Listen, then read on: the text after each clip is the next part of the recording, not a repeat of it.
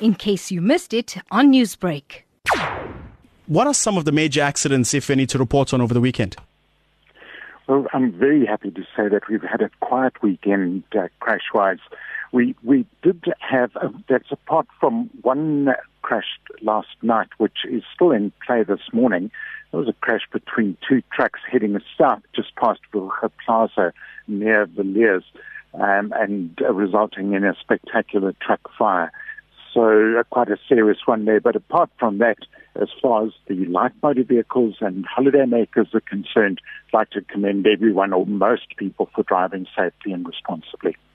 Well, that's some good news, Mr. Roux. Let's move on now. What are some of the routes that are expected to get busy this week? Well, the N3 toll route will remain busy throughout the week, especially as we approach the coming weekend. We're expecting a lot of people to head down just to be at their destinations obviously for Christmas festivities and so on.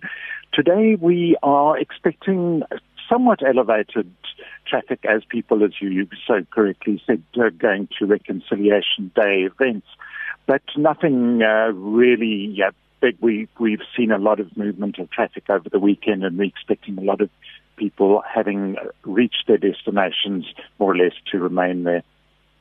And finally, sir, I'm sure that, as you mentioned as well, many South Africans will be taking today as an opportunity to meet up with their family and friends. Now, when planning a trip, what should motorists be most mindful of? I think that the big, there's so many different issues, but one of the issues that we're pointing out is that it is definitely safer to travel during the day rather than at night, so that's just a heads up in that regard. Another stat that we are promoting quite strongly is that 60% of crashes are single vehicle crashes. In other words, just because the road is reasonably clear does not mean that it's necessarily safe to travel at all times. Motorists should please be vigilant and guard against any form of distraction. Newsbreak, Lotus FM, powered by SABC News.